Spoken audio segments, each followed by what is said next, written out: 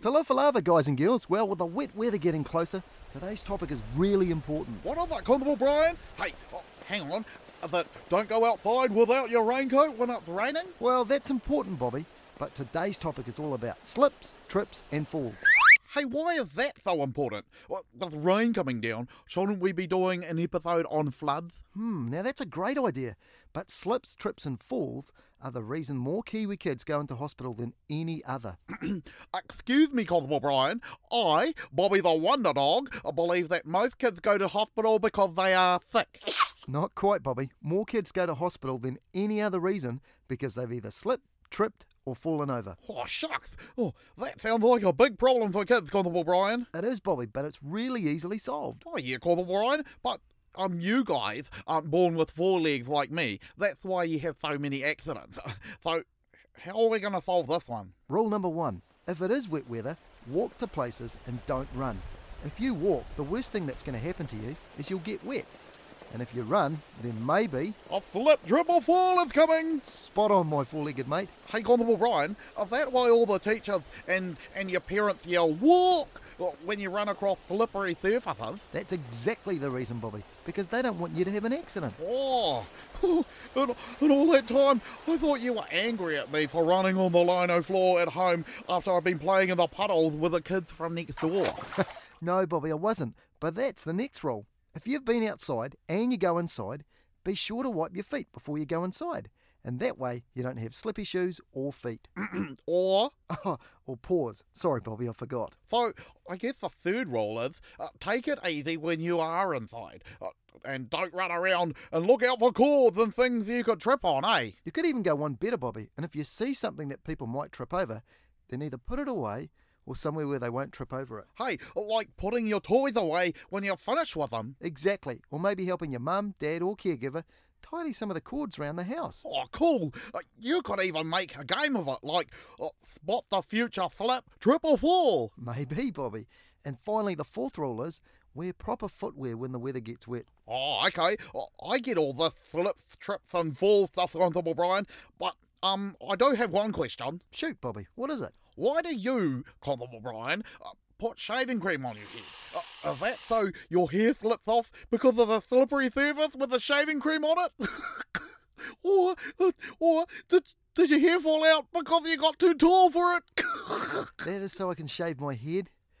This is going to take a wee while, I think, Bob. Oh. Hey, guys, think smart. Stay safe. And keep your cool, which is something I'm going to have to do in the next couple of minutes, I'm guessing. So did your hair trip off your head then? No, Bobby, it didn't. Well, how did it fall out then, Constable Brian? Where you going?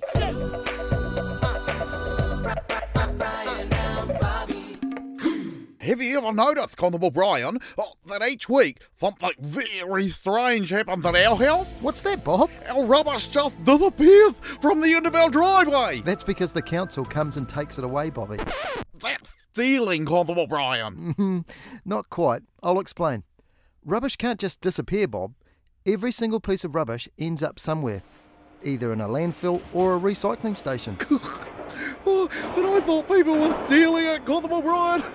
Rubbish can take a very long time to break down, Bobby. For example, one plastic bag can take up to 20 years to break down, and one can of fizz can take up to 500 years. Auckland makes enough waste to fill up a rugby field the size of Eden Park, 10 stories high, every month, Bobby. Well, that's a tower of trouble for the environment, Constable Brian, and it wouldn't smell too good either. Poo-wee! So we've got to figure another way of doing things, my friend. I know, Constable Brian. By cycling. No, Bobby, you mean recycling. Oh, yeah. Oh, that's what I meant. How do I do that again, Constable Brian? Well, it depends on where you live and what your local council recycle, but most councils have a recycling bin. Ask your mum and dad, and perhaps you can recycle a lot more stuff than you do at the moment. Hey, Constable Brian, what do they do with all the stuff they recycle? Well, some plastic bottles get made into sleeping bags, and polar fleece jackets, and milk containers are made into buckets, and steel cans are made into things like cars and bridges, Bobby. Yes. No.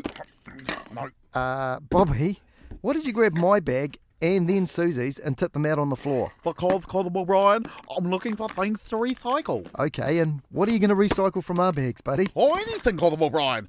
Because I am going to start recycling things into dog biscuits. Look, do you think that Susie's hairbrush will make a beef-flavoured dog biscuit if I recycle it? No, Bobby, I don't think you've got this quite yet. How about if we tidy everything up and put all the stuff back into the bags, and then when you get home, you can help me recycle some stuff? Okay, matey potato. But I still can't see why Susie would miss her hairbrush. Oh dear, put it back, Bobby. Hey guys, think smart. Stay safe. And keep your cool. Hey, what about your hairbrush, Constable Brian? It's not like you use it anymore.